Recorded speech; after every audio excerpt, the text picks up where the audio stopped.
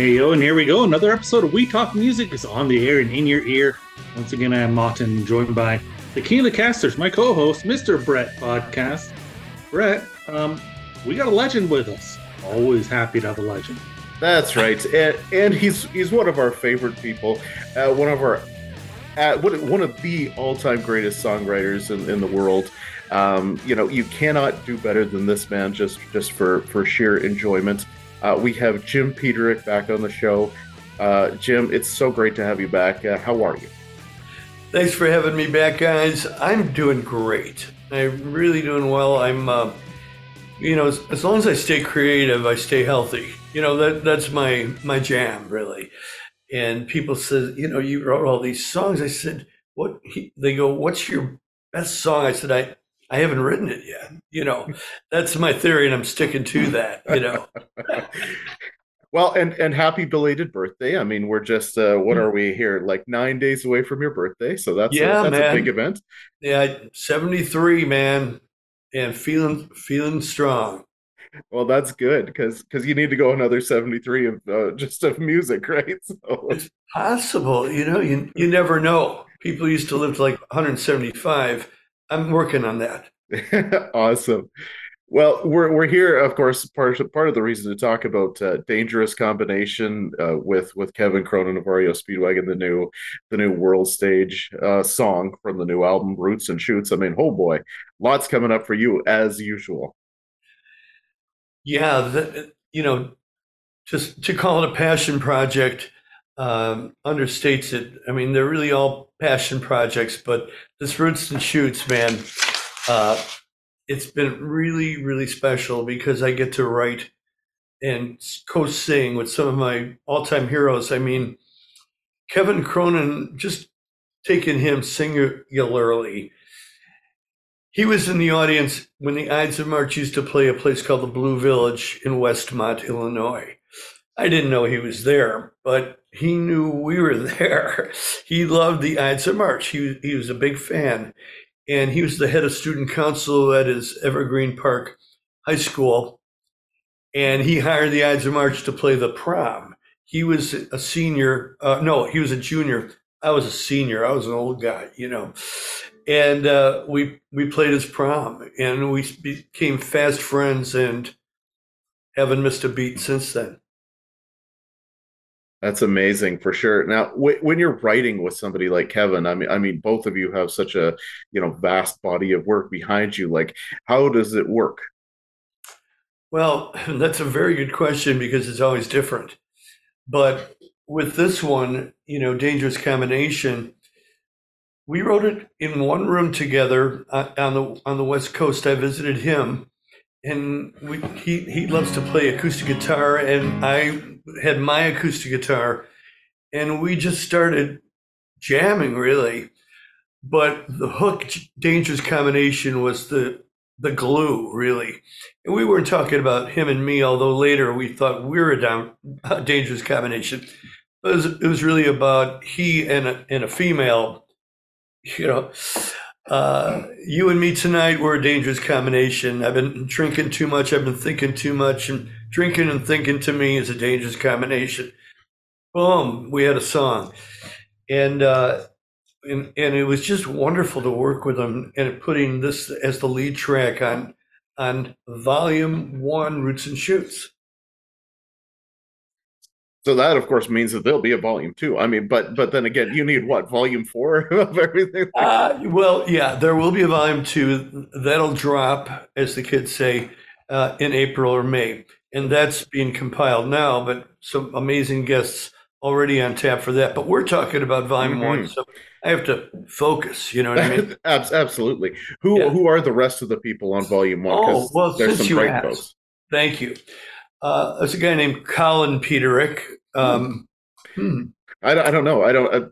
Last name sounds familiar. Yeah, it sounds familiar. He's my 34-year-old son, way better than I am as a songwriter, as a singer. He's amazing. He is one of the top Steely Dan tribute bands. He's been a Steely Dan fan since he was like 13.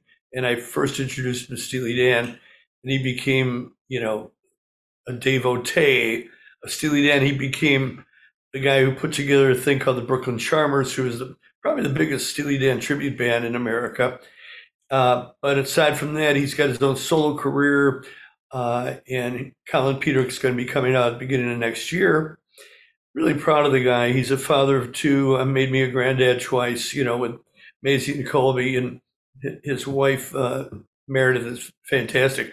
So I'm blessed with Colin, and he's always been a great kid. That's awesome. Who else have we got going on? We got, well, funny you should ask. You've heard of Don Barnes, the 38 Special. We talked about him. Yep. Larry and I, who hooked me up with you today, and is my dear friend since third grade, and my engineer, co-producer, and everything guy. He and I wrote a song called Last Dream Home with Don Barnes in mind and 38 Special. And we played the song, we did a demo for Don Barnes. He goes, I'm in, but I want to change 3 lines. No credit, but just, yeah, okay, fine. And he did. He came into town right through those doors right there. And we had cut the track prior to him coming, as we do, at least the basic track. And then he lays over his vocals and then his guitars. And what you hear is the fruition of that session. And then I see that Mark Farner's on the album, Kelly Keagy. Oh, well, yeah, but right down the pike, well, first of all, Roots and Shoots, let's go to a shoot, Paul Childers. I have a gal in New Orleans named Christine Trammell, who's, you've heard of Greg Barnhill, the famous songwriter. It's his sister. Anyway, she finds me talent in the New Orleans area, and she turned me on to a guy named Paul Childers. He came to Chicago to sing Forever's the Last Place You Look and blew the doors off. And so he's a shoot. Then Kelly Keagy, he's a root, and he sang Men Fences. He did great. Kelly's been a dear friend since, the early Night Ranger days and the Survivor days. We used to tour together. Then Mark Farner, as you mentioned, we've been friends forever. And that's the name of the song, Friends Forever. Oh my God, this is too crazy. And we really have been friends forever. Leslie Hunt, she's what I call a shoot. I've been working with Leslie since she was 15, though. Local St. Charles girl, super talented.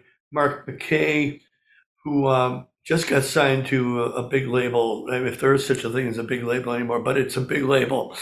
And just super talented. And we co-wrote a song called I Found Me When I Found You. And then Fire and Water, Dave Mikulskis, who's a local singer here that is just incredible.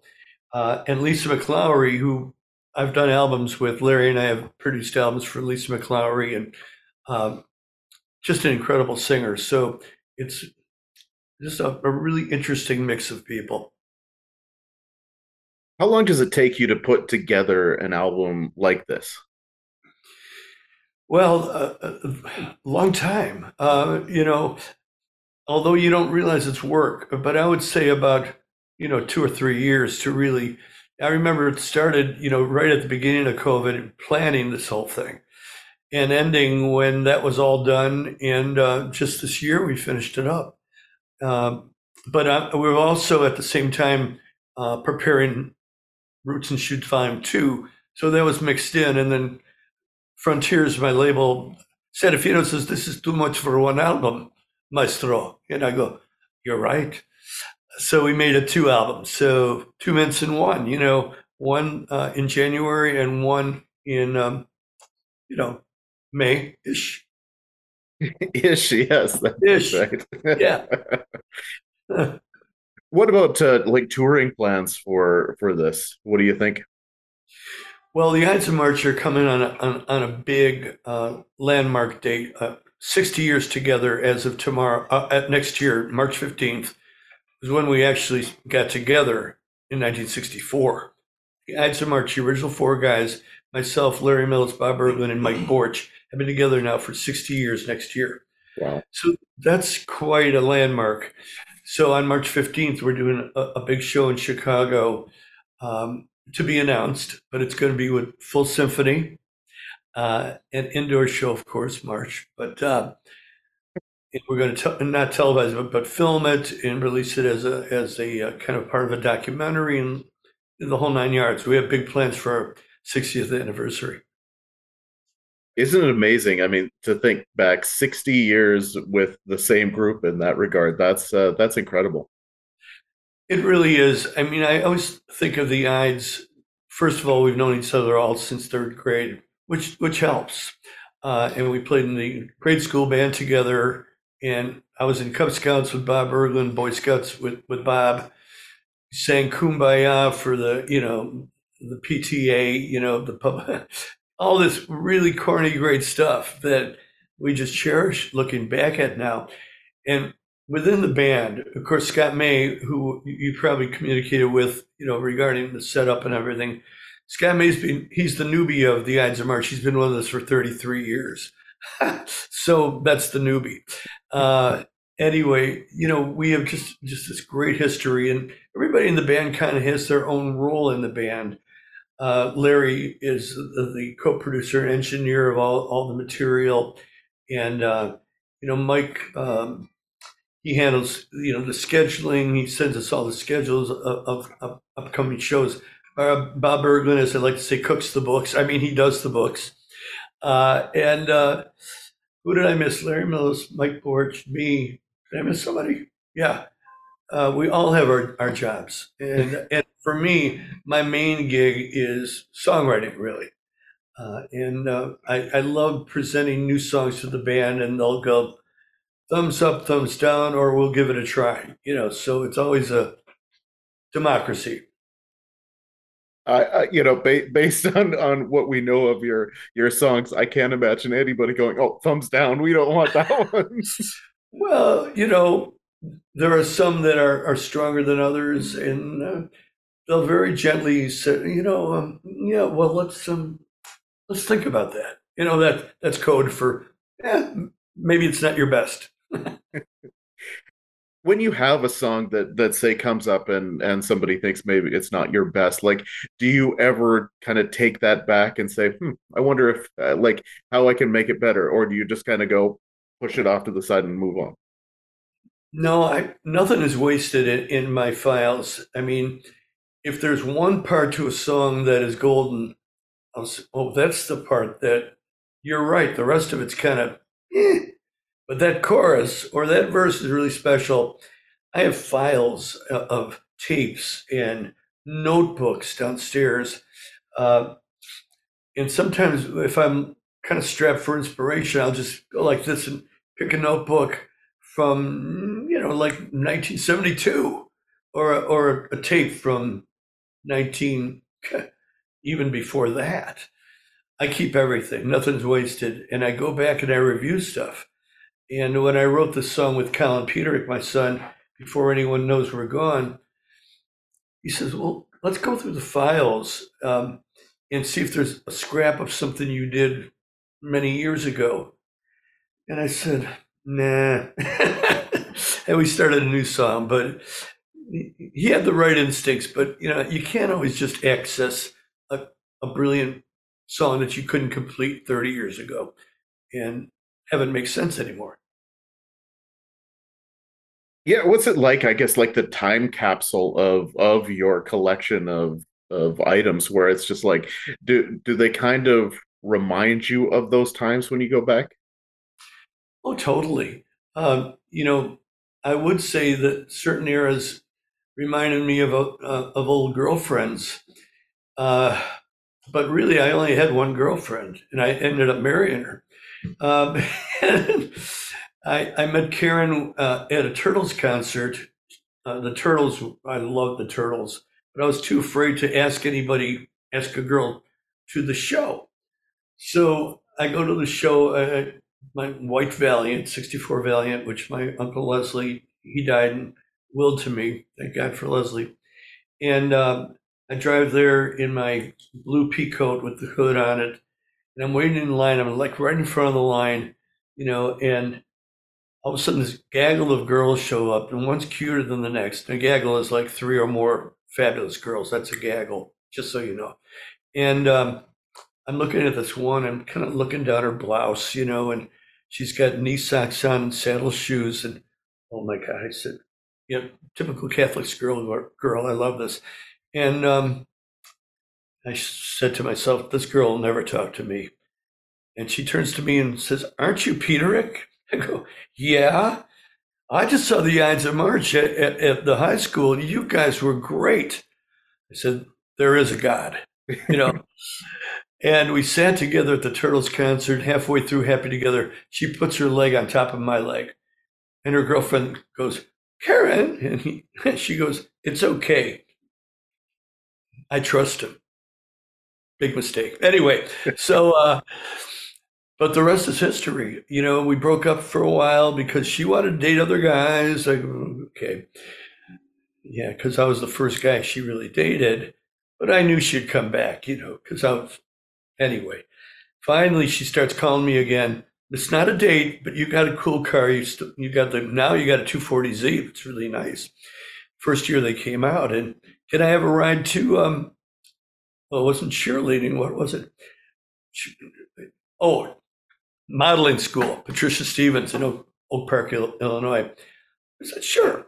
So I give her a ride. I thought maybe I'd get a kiss at the end. Shook my hand, and she goes, let's do it again next week. I go, okay. Well, that turned on kept going for a while. And I started feeling a little resentful. And at some point to myself, I said, all I am is your vehicle. All I am is her vehicle. Holy, this is a great idea.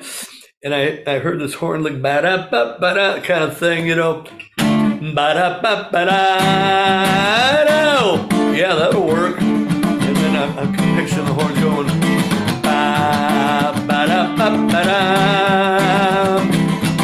ba-da-da-da-da-da-da-da-da. And it just kept going. And I knew I caught lightning in a bottle, And it went to number one on WLS across the country, really.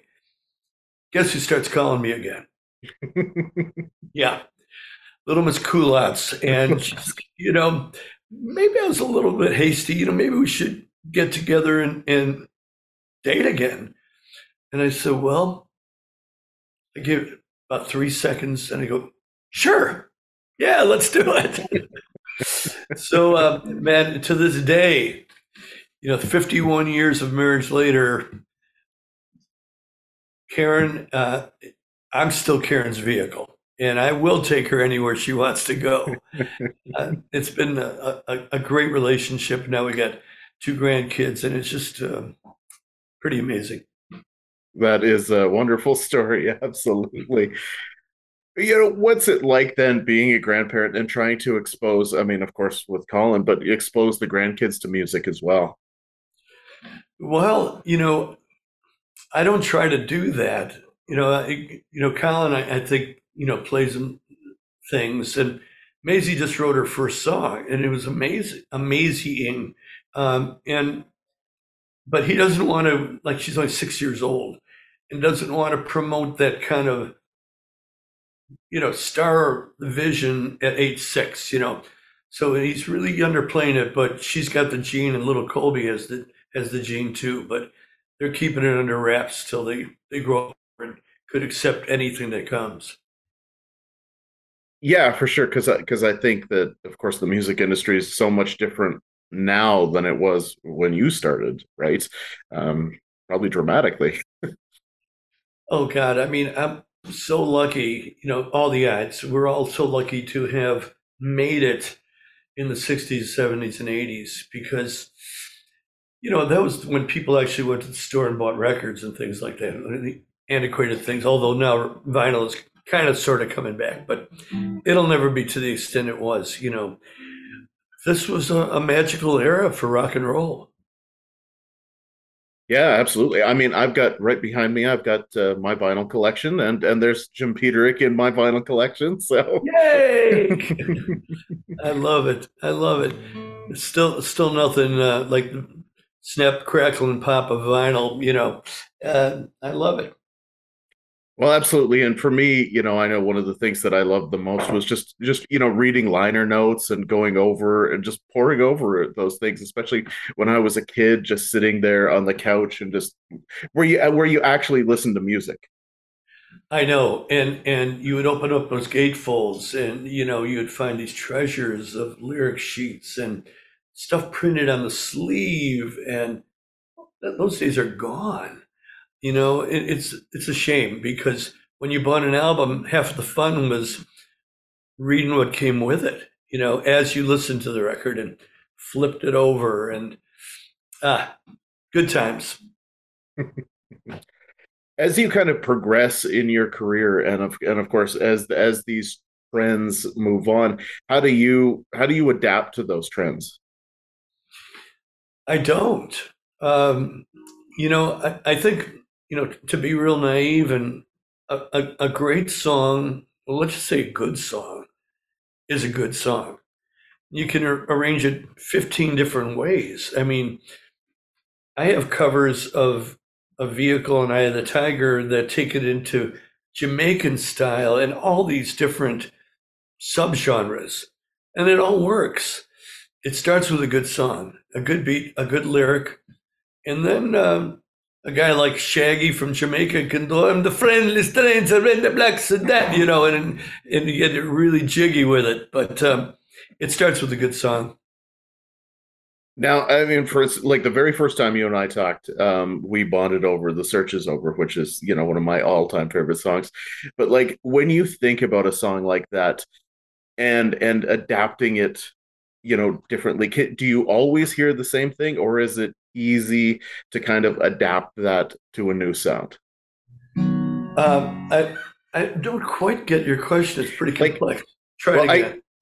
I'm thinking like so if when you do try to adapt it to say like a Jamaican style or something Oh, like okay. that, like is that an easy switch in your brain, or is that difficult because you always hear the original?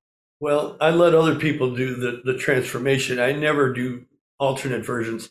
It's People send me alternate versions. I'll either say yes or no. But yeah, it's hard to reinvent the original for me. Uh, who cut the searches over a country artist, country rock artist, cut the searches over? Uh, it's escaping me, but it was amazing. It was. I'm sorry, I forgot his name, or it was a famous guy. It was that famous guy, that famous country. Perfect, got Anyway, it. yeah, he didn't change it that much, but he was such a good singer. He reinvented it for the country rock market. And then, how often do you get those kind of things where people will record your songs and then send it to you? Well, they won't send it to me. They'll Mm. send it to my publisher, and most of it doesn't pass their gate, until it gets to me because there's a lot of crap, really. But through due diligence, they'll send it to me, and I'll go, "No, you're right. That's crap. Yeah, that's not good." Like when the rap artists started getting filthy with one of my songs, that was right away. It was a no. No. I had a great spirit when I wrote this song. Don't turn it into something else. Yeah, because I guess that's the thing, right? Like Jim Peterik, you in and of yourself are a brand. So how important is it then to protect that brand? Well, it's very important. You know, it's not a holier than thou thing, but I do have standards. My songs all, I would say, all speak to positivity. And even if there's, a little sadness in the lyric, at the end of the tunnel, at the end of the song, there's hope for the future of getting back to that with that girl or whatever the storyline is. There's always hope at the end. When you're writing new songs, and of course, I mean, you how often do you write? Are you kind of like writing every moment of every day? Not every moment, but really every day. I'll just turn on my recorder, my phone nowadays, and put down a little piece and document it, the title, and sometimes I'll go back to that, but it's a constant process. Really, I never stop. I love it. I guess you could call my wife calls me an obsessive songwriter, and I guess that's right. She's not saying it in a negative way, but she knows how obsessed I am with writing the next song or the next hopefully great song. I guess too, like how deep into the minutia of the lyrical content, especially right away, like how deep do you dive in? Like, do you kind of do a first pass and then tweak it, or are you really kind of like obsessing over lines here and there right away? Now, right in the hallway, I have the original draft of "Eye of the Tiger" with crossed out words. I mean, I blew it up because it was really so significant because it shows the first draft, and there's some really funny lyrics that thank God I changed. I won't mention any, but uh, what became Eye of the Tiger was at least 3 drafts or 4 drafts beyond that. I have that too. But I thought this was so funny because when young writers come over or young artists, I show them that. I said, this is how it started. Look how fucked up that is. Oh, that is amazing. Yeah, and I guess it must be kind of grounding for you as well to always remind yourself of your roots. Oh God, yeah, no doubt. I mean, in the process, not only the roots, but the process of writing hopefully a great song. Um, and a lot of times I'll overthink it and go back to a draft like 4 before it. I go, that's much better. You can overthink a song too, and I've done that as well. But usually I have a co-writer that says, yeah, it was better before. Thank God. And then at that point, how do you say, like, when do you say, oh, this is done, it's ready? Yeah. Well, when I'm co-writing, it's usually a consensus between the 2 or 3 of us, And in Nashville, I mean, a 3-way write is like nothing, I mean, in Nashville, you write with 5 people, which I don't prefer, but I've done that. With Leonard Skinner, I've written with 5 people in the room. And we wrote some great stuff with Johnny Van Zant and all the guys from Skinner. It was like writing a song by committee, right? And one time, Johnny and we took a break from this really unproductive songwriting session with all the Skinner guys in the room and in Florida. And we were in his pickup truck and we were just enjoying life. And he said, man, that was really a lot of work. I said, it shouldn't be work. He said, sometimes you just got to live life. And the sun was shining. I said, yeah, live life like there's no tomorrow. And then we started scribbling down, live life like there's just today. Don't sweat all the tears and sorrow. Life is what happens when you look the other way. Live life. We went back and showed the guys, and we wrote the song, and it totally broke through all the mental logjam of what came before it that day. Yeah, that is interesting because I mean, when you think about, I mean, us especially, we only hear the final result. We don't hear what went into the song, and I guess like those moments would be simpler with one-on-one interactions rather than having like a whole bunch of people just jibber jabbering all at the same time. Oh my God, sometimes it's very difficult, but when Johnny and I brought this idea, suddenly everybody was like, they were writing it down and really loud. Living life like there's no tomorrow. Living life like it's just today. Don't sweat over pain and sorrow. Life is what happens when you look the other way. Live life. And they're like, yeah. Are you able to do those things too then when you show somebody part of a song? Is that part of your process where you just kind of bring out the guitar and just sing it to them? Yeah, totally. I mean, I always say that if it's not a great song unless it sounds good with one instrument, either guitar or keyboard. There's got to be something there just on that simple basis for me. Um, Nowadays, good Lord, everything's changed, but that's still my coin of the realm. Now you talk about Nashville, and of course you just had a chance to play the Grand Ole Opry, which how was that?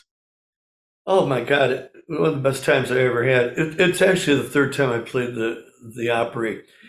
One twice before COVID and once recently. And I was the only rock act on the bill. Everyone else was either country or Western, both kinds of music. But seriously, everybody was like really into each other's music backstage, and they kind of knew what I had done in the past, and I knew what they had done in the past. There's all these great country stars and country pop, of course. And I came out there, and I rehearsed with this full Nashville band. Nashville. That's what they do when they get up in the morning and they play. They do sessions and they were all so dialed in. I always do. I'm always asked to do my two seminal hits, "Vehicle" and "Eye of the Tiger." I got no problem with that. If I had to pick two right today, those would be the two biggest things that ever happened to me in my musical career. And then you have all these amazing musicians from Nashville and 4 background singers, and we rehearse in this one location and then hit the stage, and night of my life so far. It was just amazing. I mean, we know all the things that you have done. Like, are there things that you think about where it's just like, I still want to cross that one off the list? Well, I don't want to cross off Paul McCartney. I'd rather say, come on in. I've got heroes. A lot of them have passed away, sadly. But, my bucket list, would be Elton John, Paul McCartney, the usual suspects, because they're my heroes. And they kind of wrote the book of my musical roots, really. What did you think of the new Beatles song? Yeah. It didn't make sense till I saw it with the video. Yes, I would agree. But it came to life when I saw the video. And then I loved it. Mm-hmm. Yeah, I think when you see how it's done and you see like and then you see them all together and just how they bring it all together, I think it changes everything. It sure does. I had a huge lump in my throat at the end. Who didn't, right? Mm-hmm. Yeah, for sure. Now, and then I guess, what do you think about like AI and stuff like that as a potential? I mean, I know you like to keep things in the past, but I mean, AI certainly is a conversation point nowadays. I think it's pretty scary, and I don't overall as a concept. I don't like it because there's too many ways of cheating.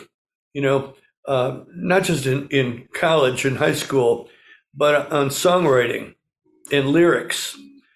I'm kind of a firm believer of the creative process inside someone's head rather than, using AI to enhance that. But, I guess could be a tool if it's not overused. Mm-hmm, mm-hmm. Well, and in that case, I think it was a reasonable, way to kind of strip the vocals out and to make a full song because the elements were there. Oh, well, that part's fine. Yes, yeah. yes. Yeah, I'm referring to other things, but yeah, for sure, you're right about that. Yeah. Now, back to Dangerous Combination in this case. When I was reading through the YouTube after watching the video, which I want to talk about just afterwards, but so many people called it basically a country song. So when you're writing, like, do you ever think about those lyrics? Like, oh, this could be a country song, or is it just, no, this is a great song? That's funny. I mean, that's the first time I heard that. I've been thinking too much. I've been drinking yeah, I can see that. Yeah, we weren't thinking country at all. But add a pedal steel and banjo, you might have something. That's right. Yes. Yeah. This one's already ready to go to the Grand Ole Opry again. You're right. But yeah, that's so funny. I never thought of it like that. But do you ever so when you're just writing, it's just a good, rock song.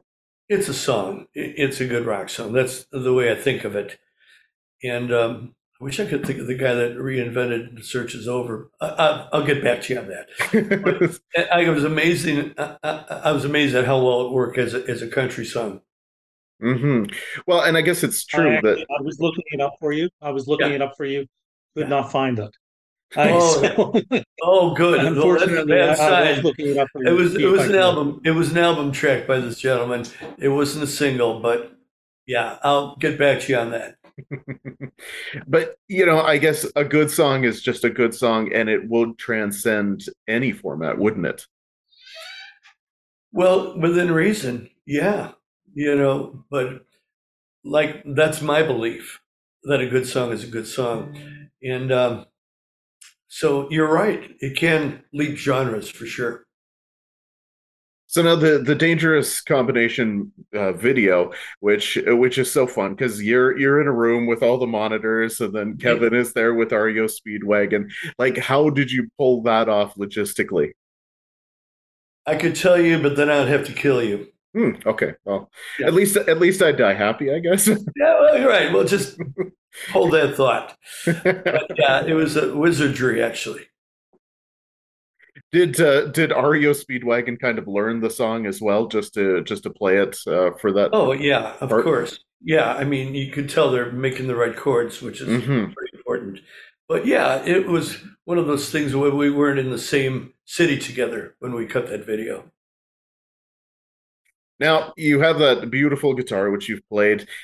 What's kind of like the history of that guitar in your hands? Oh, well, it's a Taylor, which is a good start. One with the glued-in neck, not the pull-on neck. Nothing wrong with those. But what's significant about this is it was painted by the gal that I know very well, and it's painted like at least 10 of my guitars. Some of them are very elaborate. I don't know if I ever showed you the electrics that are so elaborate on the back. There's always a female ass on the back, a gal with quite beautiful. Anyway, as you know. Anyway, but this is actually a combination of a horse and a female's ass. If you notice, it's kind of a melange of the two. Oh yes, I see that. See what I'm saying? It's kind of Yeah. a Rorschach test. If you don't get that, well, I'm sorry, but yeah, I and there's just a little design up there. But Kat Clausen is her name, and she's an incredible artist. She's got her displays in the Lincoln Museum and all sorts of really cool stuff in Illinois. Wow. So then, how often? Oh, Just jump in. Is it Colin Ray? Is that the Yes, yes, artist? thank you, Colin Ray. Oh boy, you're There we good. go. Thanks. Once you mentioned that it wasn't a single, then I was able to track it Colin down. Ray, thank you. Sorry, Colin Ray. And he's a friend. He's been on shows with me, and we've been on shows together. Is a better way to say it. And just a super guy. Thank you for that. yeah, take a load off your mind. That's scratching an itch. Yes. Good one.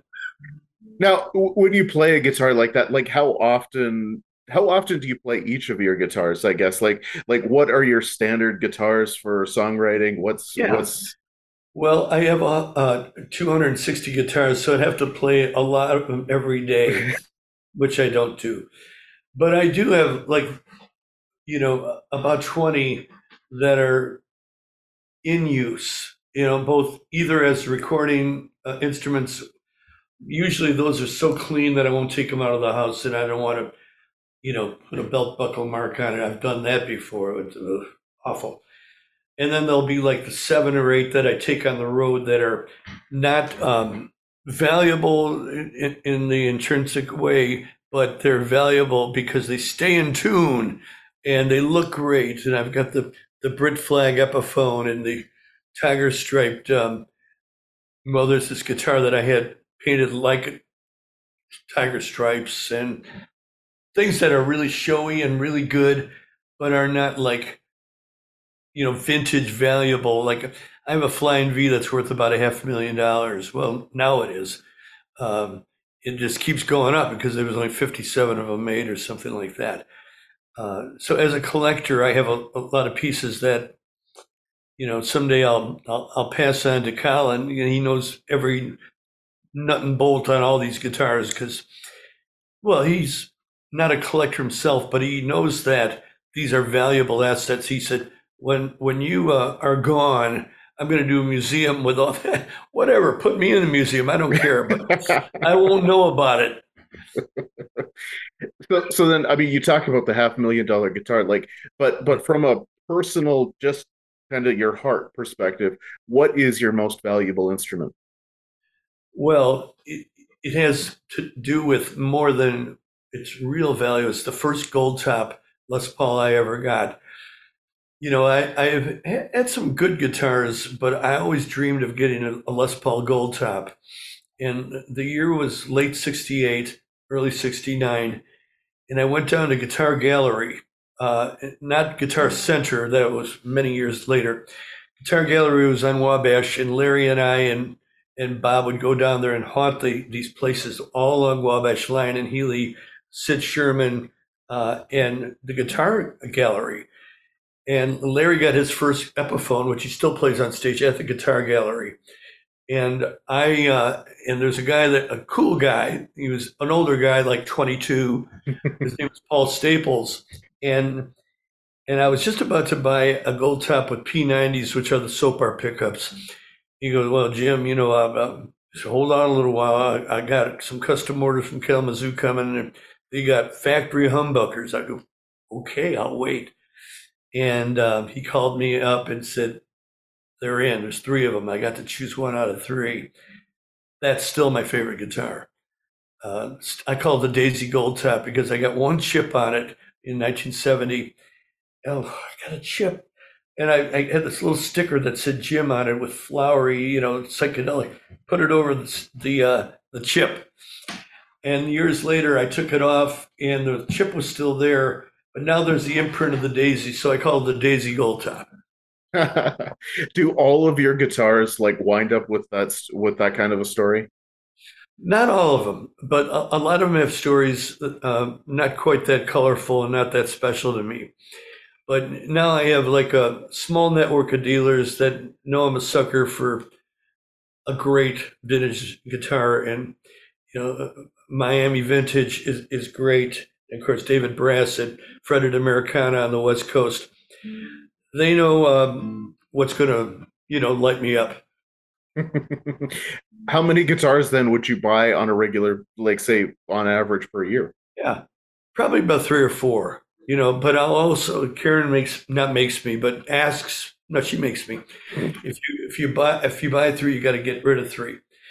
And usually, what I get rid of is what I call the deadwood, which are showy and nice. And I got a dealer here that, he's an authorized used dealer, and he turns the stuff around. And a lot of times I'll sign it. I've even signed old keyboards with my name and Ides of March and stuff like that.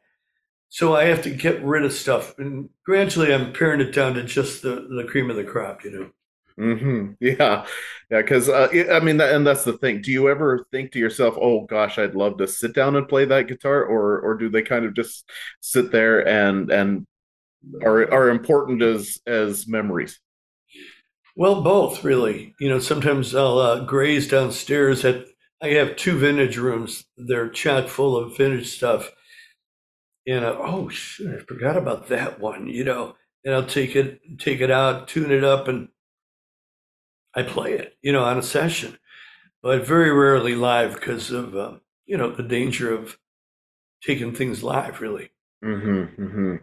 Do you have like the same kind of feelings when it comes to other things, whether it be pedals, effects, that kind of thing, or other instruments? No, it's hard to cozy up to pedals. I use them. I have three pedals in constant stage duty. A wah-wah, a really good Vox wah-wah that really really was, and then a Klon pedal, one of the original KLON overdrives, which are right now. I bought it for $300, new, like back in, I don't know, 83 or something, and now they're worth like $6,000. And people are going, connoisseurs are going, "You take that out on the road?" I said, "Yeah, it sounds the best of anything, and no one's going to steal a freaking Klon pedal." Well, so far so good. And then I have the wah-wah and an overdrive, and overdrive can be any number of things. I have an Ibanez right now that just gives you a little over the cliff thing, as they say in Spinal Tap, a little boost. Do you ever find like when it comes down to repairs and that kind of thing, like how do you handle those? Oh God, that's. I used to have a guy, that moved to the West Coast, Joey Capagna. He was brilliant. I mean, he could do anything. He could make guitars. He could ream out a third pickup on my gold top, which I never should have done. Anyway, but he was my guy, and he moved to the West Coast, and now one of our road crew, does pretty good with mostly simple stuff, but I've got to find that one new Joey for the big repairs. And I asked Colin the other day, my son, he says, I think I got the guy. I've used him. He's local. And so I'm hopeful, but I haven't tried him yet. How often do you need repairs, I guess? Well, repairs, adjustments, more adjustments than repairs. Necks sometimes do that. And I'm not a crank the truss rod guy. It's not on my job description. Yeah. You want the guitar to sound good, and that's making it sound good. That's your role, right? Yeah, that's another thing. Yeah. Well, Jim, I noticed that we're just over time here, but it's always such a great pleasure talking to you. Your depth and breadth of knowledge is astounding. Well, thank you. You guys too. You've always been great, and it's a pleasure to talk to people that get it and know my history and know the history of rock, and it all comes through. Well, thank you so much, and we want to give you the chance to tell everybody where they can get Roots and Shoots when it comes out, how they can keep up with you, all that stuff. Yeah, watch for a new video with Don Barnes that's dropping very soon, and the Kevin Cronin video is up to like 100,000 views now, and gaining. Well, that's good because I mean it's an awesome song, and I hope everybody listens to it. But then again, I just want everybody to listen to your music, so I'm biased. Well, be biased. Thanks, Mo and Brent. Really a pleasure again. Well, thanks so much, you, Jim. Sir. Please, all right. Please continue doing Uncle the Tiger too, because I enjoy listening to you on that. I'm going to do Tiger. I sure am. I sure am. Thank you, guys. Thanks a lot, Jim. All right. Bye for now. Bye. Talk to you again. Yeah.